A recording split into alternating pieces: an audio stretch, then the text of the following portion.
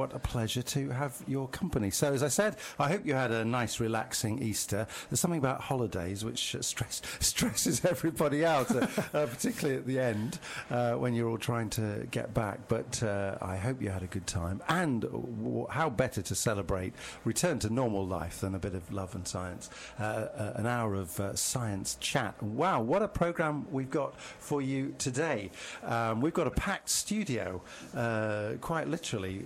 We haven't quite run out of chairs, but almost. So the normal team is here. I've got Andrew Glester, of course. Hi, Andrew. Hello, Malcolm. Hello, everyone. And Hannah Bestwick. Oh, yeah. Yeah, and we're joined by an old friend. Not an emphasis on the old here, but you get what I mean. An old friend of the show.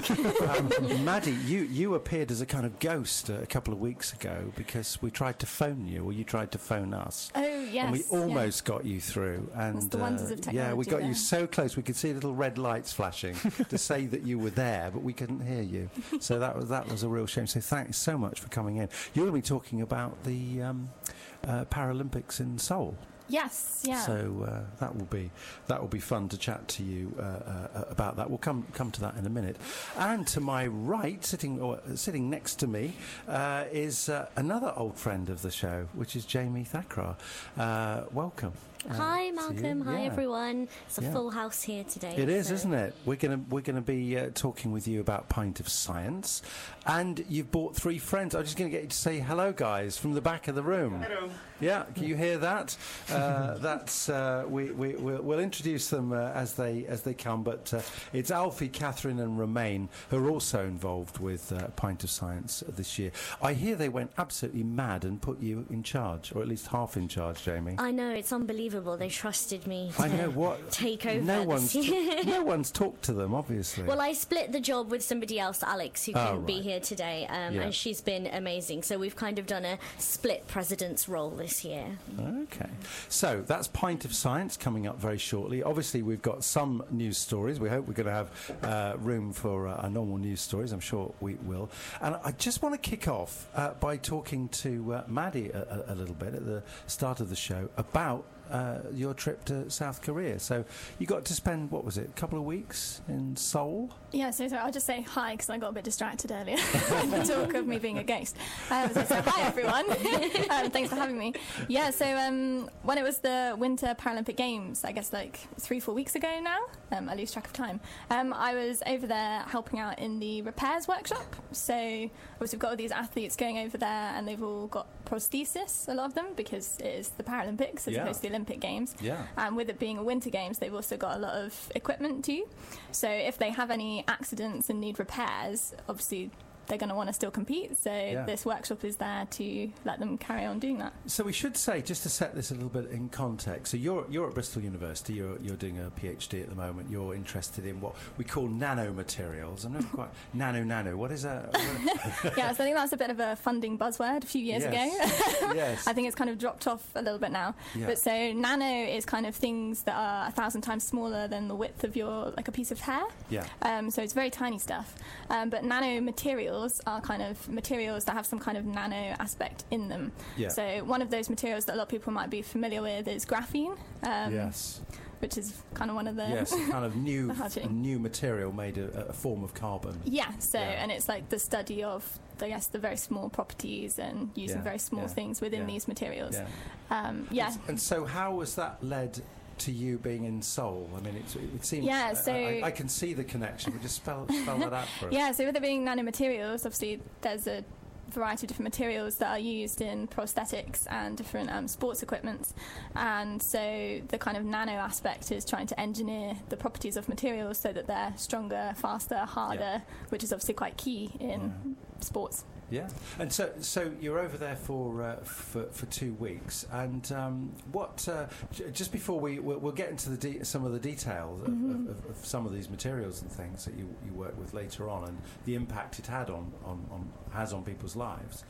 But what was the experience like for you? That must have been amazing being I mean, it was incredible to be like in the Paralympic Village, because it's such a community, and all of the kind of repairs technicians, they're such a passionate group of people, like they're so dedicated to what they're doing, and there was just a really warm community kind of feel. And also got to see some of the different Paralympic sports, which aren't quite as widely watched as the other sports that we're more familiar with. So I went and saw some sledge hockey, and it was just like so incredible that these people kind of moving around the ice. And I have to admit, I've no idea what sledge hockey is. I'm really glad you asked. Sorry, I'm in my little bubble where I think everyone knows still.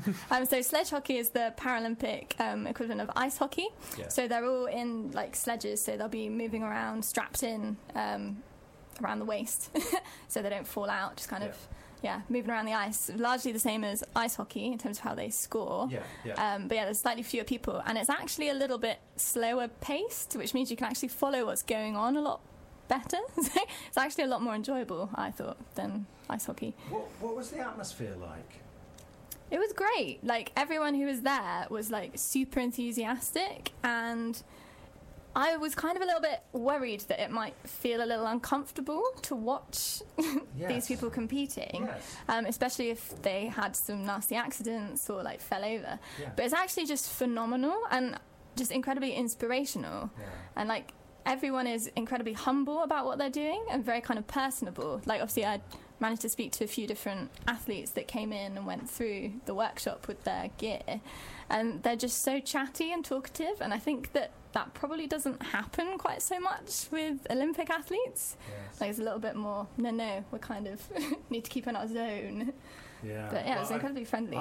You're not the first person I've heard to say this. It sounds like an absolutely phenomenal event. So great. Well, we're going to learn a little bit more about what happened a bit later. I'm going to turn to Pint of Science now and just ask Jamie about that. Just remind us what Pint of Science is. So Pint of Science is an international festival of science.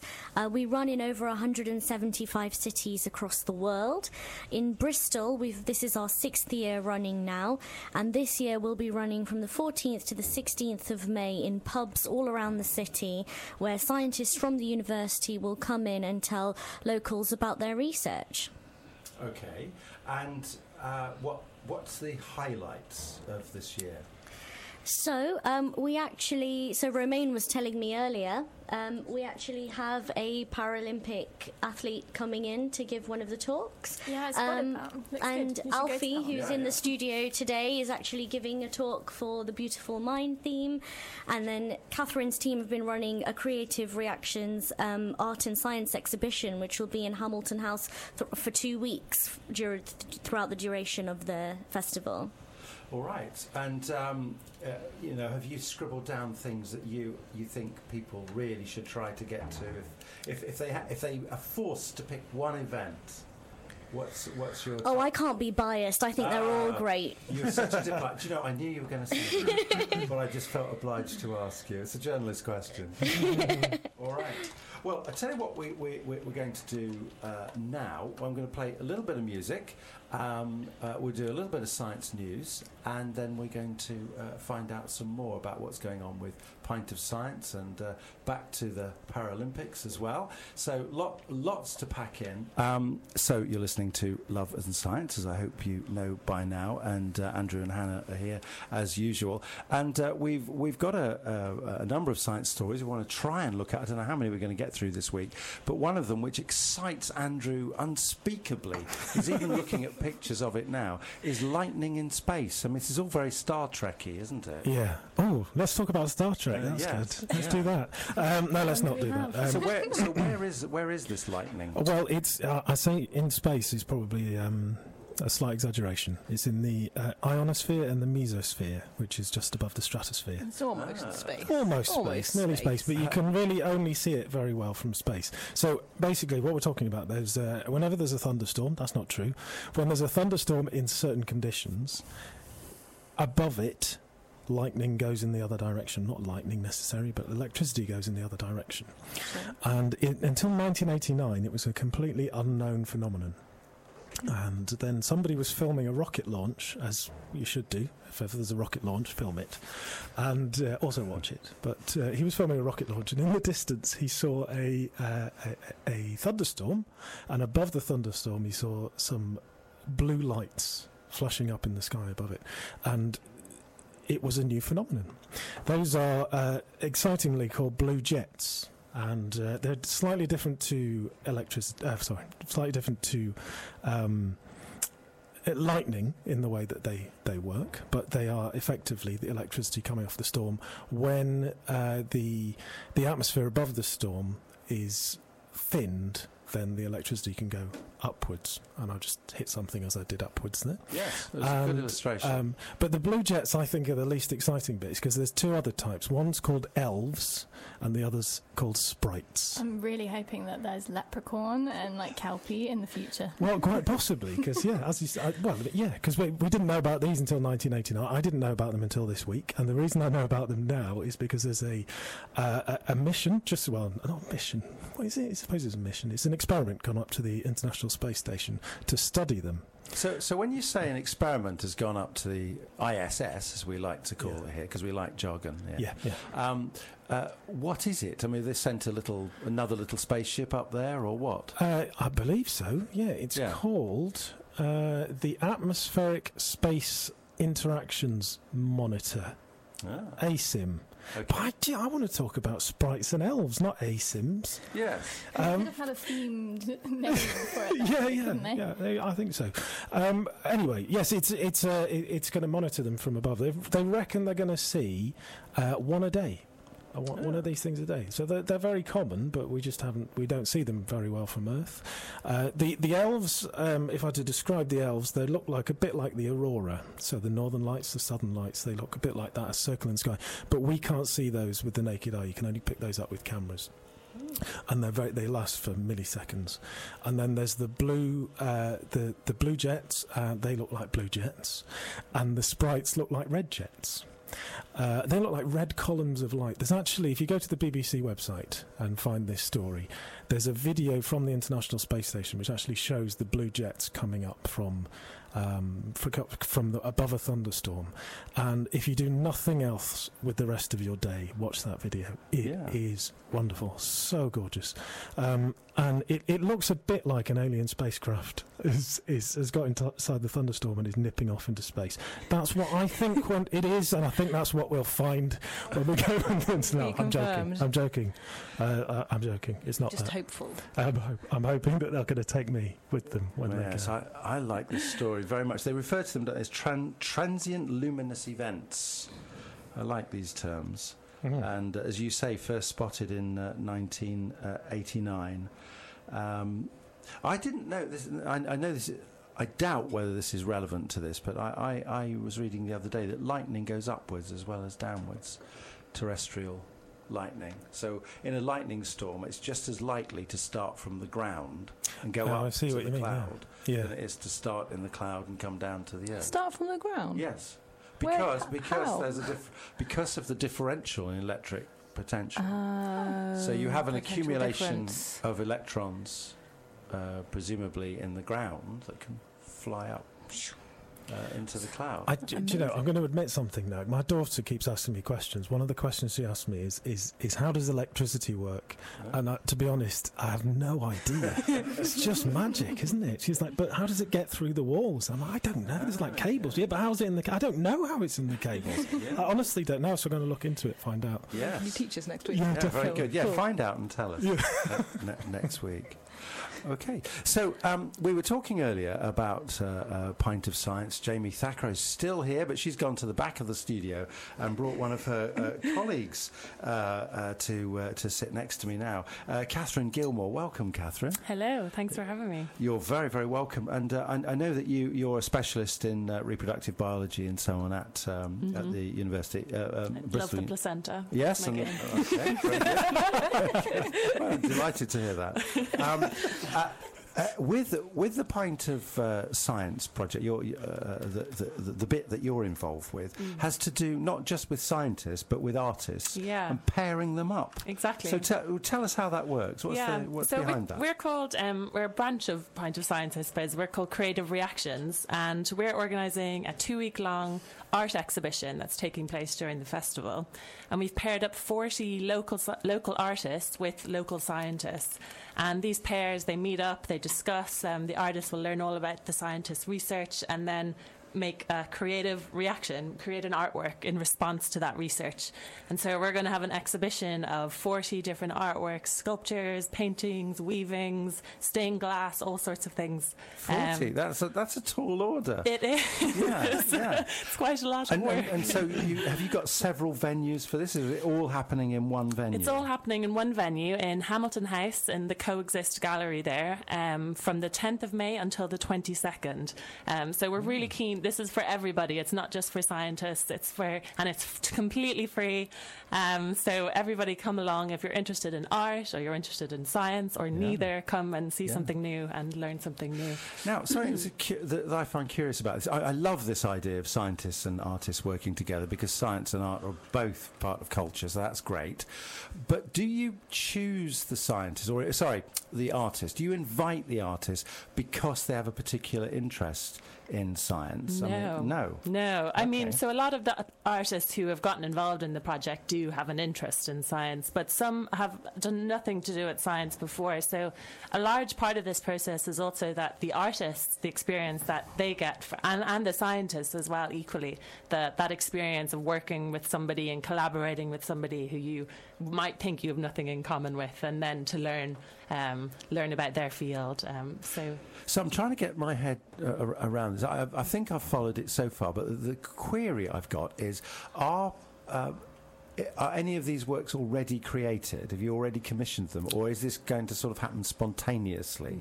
They are currently being created. They will all be created by the 10th of May. Fingers crossed. Yeah. So we're not going to go and watch the artists. No, right. No. Okay. So all the artworks will be created beforehand and will be on display at the exhibition. Yeah. So they're all coming together as we speak. Fantastic. Well, we wish you the very best for that, and just remind us of where we can find out about this stuff on the I don't know if you've got the website to hand or whether Jamie can shout it to us. Okay, pintofscience.co.uk has all the details. All right, there. that's the thing to remember. We have a packed studio, as you may have heard if you've been listening through to the programme. People from Pint of Science, we're going to hear a little bit more about in a minute. Our friend Maddie Nichols and of course Andrew Glester and Hannah Bestwick are with me as usual. But Maddie, back to you. Are you a bit of a sporty person yourself? Yes, I'm one of those crazy people that does marathons and further running distances. Really? So, this kind of really did appeal to me on many levels. Obviously, like running prostheses are fascinating. Yes. Being able to run super quick on like two things that aren't legs. Well, they are legs, but not natural legs. Because there's always been a bit of a debate, hasn't there, about I think if in our ignorance, a lot. I'm not including you in this, but a lot of us would think that people with a disability, of course, it just helps them, to kind of get by and whatever. These people are actually phenomenal, aren't they? They do phenomenal things, and sometimes the enhancements allow them to do things that a regular athlete, or for want of a better term, that's not a very good term, is it? I'm not. This is the thing. I was like, I'm not really sure what I can say. Or can I make jokes? Like I was saying to Andrew before I left, like I'm really worried that I might hand something back and be like, okay, break a leg in your race. And no, can't say that. I think you have to take your cue from people with disabilities. Say, because they set the pace and they have a tremendous sense of humour about themselves. Oh, they do. And I think the head of the kind of repairs workshop set up over there, he kind of knocked the nail on the head when he was like, so people don't really care about prosthesis until they come to like this event where it's essentially normal to have a prosthesis. And he's right, like it was kind of strange being in an environment where I was looking and it was like, oh, there's someone with like a, prosthetic arm, prosthetic legs, several wheelchairs. And you're like, oh, I'm kind of in the minority here, not having one of those things, which was quite strange, but awesome. And talking about prosthetics, so we have to think about what kinds of materials. In the olden times, characteristically, people did have things like wooden legs, didn't they? Yeah, well, this is why this company set up, basically. So after World War II, veterans were really struggling with their wooden prosthesis. Yeah. So actually the company namesake who we were visiting, Otto Bock, he was like, right, well, we need to do this differently so that these people can essentially go back to having an everyday life. Because, kind of like we only really see them in the guise of like sports.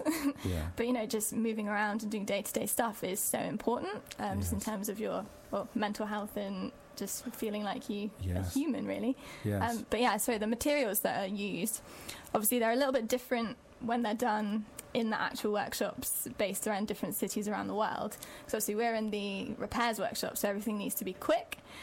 So one of the things that I saw was they use, it's called Celicast, which is kind of just like what you have when you break a bone and you go and get a plaster cast. They use that to make things that are hard and solid very quickly. And if they've got a bit more time, they'll use carbon fibre. So this kind of comes like in a roll. It's all like interwoven and interlocked, and they just build up several layers of it at different angles, so that it's all very like durable and hard. And they actually make it go hard by putting a resin on top. So it only takes like a couple of hours to go from being like, okay, right, we need to make this thing, let's wrap it in this carbon fibre kind of tape, and then we'll add this resin and leave it for a couple of hours, and it'll be completely hard and like ready to go and be used. And it's the rapid kind of setting and making stuff hard that is so important in this environment. And you were telling me something earlier when we were talking about our interview a couple of weeks ago about wheelchairs and how people have to have special materials to cushion them. Yeah, so if you think about sitting down the whole day. I mean, it's bad enough if you're on like a long haul flight, for instance, or sat at your desk all day. You're going to start to get like sores and uncomfortable, and obviously because a lot of people in wheelchairs obviously can't feel. Some very strange noises coming through our microphones, so just ignore. I don't know where they're coming from, but we ignore them. So it's like you can't really feel your legs, perhaps, so you're not going to know that you're getting blisters or discomfort on kind of like your bum, essentially, and the backs of your legs. So they have this stuff that's called a ROHO cushion, ROHO, if anyone's interested in Googling that. And I was trying to think how to describe it, but essentially it's like it's pumped up and full of air, and it looks a little bit like the head of a broccoli, in that there's lots of kind of little bubbles going on it. And when you sit on it, it kind of evenly distributes your weight, and as you like move around in the chair, obviously the air sort of moves around and it just cushions you and kind of stops you from getting those sores. And they look really weird when they're fully inflated because they kind of curve back on themselves if they're not actually on the chair. But yeah, the ROHO cushion is quite an interesting one to look at. I guess this is one of those situations where people are actually faced with problems where you're inventing technology which then has a wider application. Yeah, exactly. You know, from the one that it was actually designed for. Wow. Can I ask quickly, the time constraint, you're saying it's important for them to be able to resin cast with the carbon fibre and it to set quickly. Is that because they're competing, they have to go out for the next round? Yeah, so, you know, they'll kind of have a race and then they might have another race the next day. Or in like the sledge hockey kind of situation, obviously it's like a round robin and then they play. So they've got loads of games and they're going to want to play. So you have to kind of get the repair out as soon as possible for them to still compete. And that's why it's got to be so quick. So they have to kind of make the call. It's like, well, we could do it with the Celicast, which will be the fastest option, but not quite as durable. Or do we have time to do the carbon fibre version? And even though they're making it really quick, it still looks really like sleek and professional. And you're like, wow, the craftsmanship and like that's amazing. Do you have spare prosthesis, or do people only have like one specially made? Like if let's say they only have one. So the way that it's made is it's all modular. So kind of crudely, it could be looked at a little bit like flat pack furniture. So you've got like the foot and then like a shin kind of pole and then like a knee joint, but then you've got a socket, which is how it attaches onto someone's stump. And obviously that has to be custom made. So that's all done and fitted to each individual person. But the other bits are all fairly standard. So ahead of the games, they shipped out, I think it was 2 or 3 tons of spare parts. So it was quite funny. You'd be like rummaging in the storeroom and you'd find like feet and like hands and stuff just in boxes, like ready to just be swapped out super fast. So yeah, the real kind of having to make stuff specifically really needs to be quick because it has to fit. Otherwise, it's not going to work. But the other parts can be swapped out quite easily. That's amazing. That's really amazing. Maddie, we could talk about this all sorry, you've day. got No, not at all. No, it's absolutely fascinating. We really appreciate you coming in. So, I mean, you'll be with us to the end of the show, but thanks so much for telling us all about that. We've got hours of conversation potentially there about it. And but we're going to go to another science story now. Hannah, I know you've been looking at this thing about soil and... Yeah, it's a quick story about soil runoff. So soil running off farmers' fields can block up waterways. It contributes to flooding, and it can apparently cost up to £1.2 billion a year in maintenance of waterways. Wow. One of the... This is bad farming, essentially. Yeah. Or poor farming techniques. Poor technique. It comes from things like, particularly in the West Country, it's quite prevalent because we grow a lot of maize, and you have to plant that really far apart, and you don't have anything underneath, so loads of the soil is uncovered. So when it rains, it all just washes off into the waterways. Yeah. But the Environment Agency has been trying to collect ideas about what to do about this and how to catch farmers, because at the moment they can only check 0.5% of all farms every year to see if they're doing any bad techniques, such as just leaving it open to wash into the rivers. So the Angling Trust, WWF, Rivers Trust, and with help from the RSPB, they've been collecting ideas, and one of them has been to use drones, which is drones are spy in the sky. Spy in the sky, and such a new thing. They're trying to use drones for everything at the moment, and I think this could work. It would be drones guided by a contour map to identify areas of, like, particularly steep slopes that run into waterways are particularly prone to losing soil into those waterways, and that would prioritise specific farms to go and check their farming practices to make sure that they're sticking to the recommended techniques to reduce soil that goes into the waterways. Yeah. Just to help promote, keep them clean, and that helps wildlife in the local area if they've got clean waterways, things like that. Okay, so when you see drones over fields, you know... Yeah, don't worry too much. Don't worry unless you're the farmer. And you know you're doing something you shouldn't check be. The soil. No, it's going into the river. Well, that is an interesting story. I mean, it's all good news. Just to encourage people to have better farming practices. One of the huge problems of waterways, of course, is silting up. We have that massively in Bristol, don't we? It's a huge problem. Yeah, it causes so much damage by just causing flooding to be much worse. It blocks up flood. What's the term, like grey water systems, right? Which is where all the extra flood water goes. Grey water is what you get when I wash my hair. Nice. You have to see my hair to understand that joke. Yes, yeah. One of the things I find absolutely... I've thrown you there, haven't I? Yeah, absolutely, yeah. One of the things I find absolutely baffling about... I've said this before. I'd love... If somebody knows the answer to this, just tell us.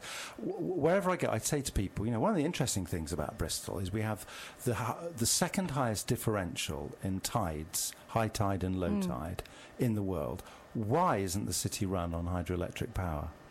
That is one of the strangest things, and it may be something to do with the massive problem of silting up. Maybe. But space? I would love to know the answer. Well, it just seems the most obvious thing for Bristol, that we could power ourselves with hydroelectric power. But there you go. Maybe it's a project for somebody to take on. We're just going to move back to Pint of Science for a bit, because I told you we've got some Pint of Science people. Here they are, sitting in the back of the studio, drinking pints away.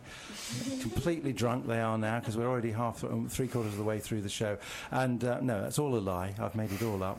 And I'm joined by Romain Costil. Hello. Hello. Yeah, that's right. It's great to have you with us. You're one of Jamie's colleagues also, along with Catherine. You're a final PhD student in chemistry. and you're interested in developing tools for new medicines and so. How do we make new medicines? Exactly. That's not the topic we're going to talk to you about. You've Not at all. switched from chemistry. Oh, here we go. I have to say, no human being is making that noise in the studio. If you can hear that, that's somehow coming through the desk in some weird way. Romain, you're interested in.